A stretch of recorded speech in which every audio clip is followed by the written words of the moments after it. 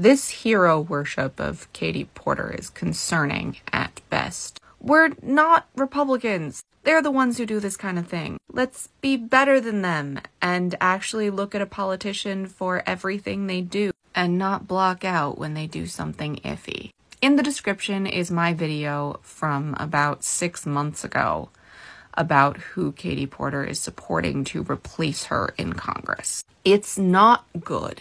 And it concerns me that she'd support someone like that. That tells me more about what she believes in than her platform. It's also sad because it means we are going to lose that seat. Not to mention her seat is so vulnerable. She's only been in it for about a term and a half. We need her in Congress. In Senate, it's a safe Democratic seat. I get wanting to move up, but she's doing it at the expense of her constituents. And I know a lot of you do not want to hear this, but please just watch the video. Politicians are not our friends, no matter how left they seem. We vote for people to represent us, and the people that align with us most closely to represent us. We're not voting for a bestie.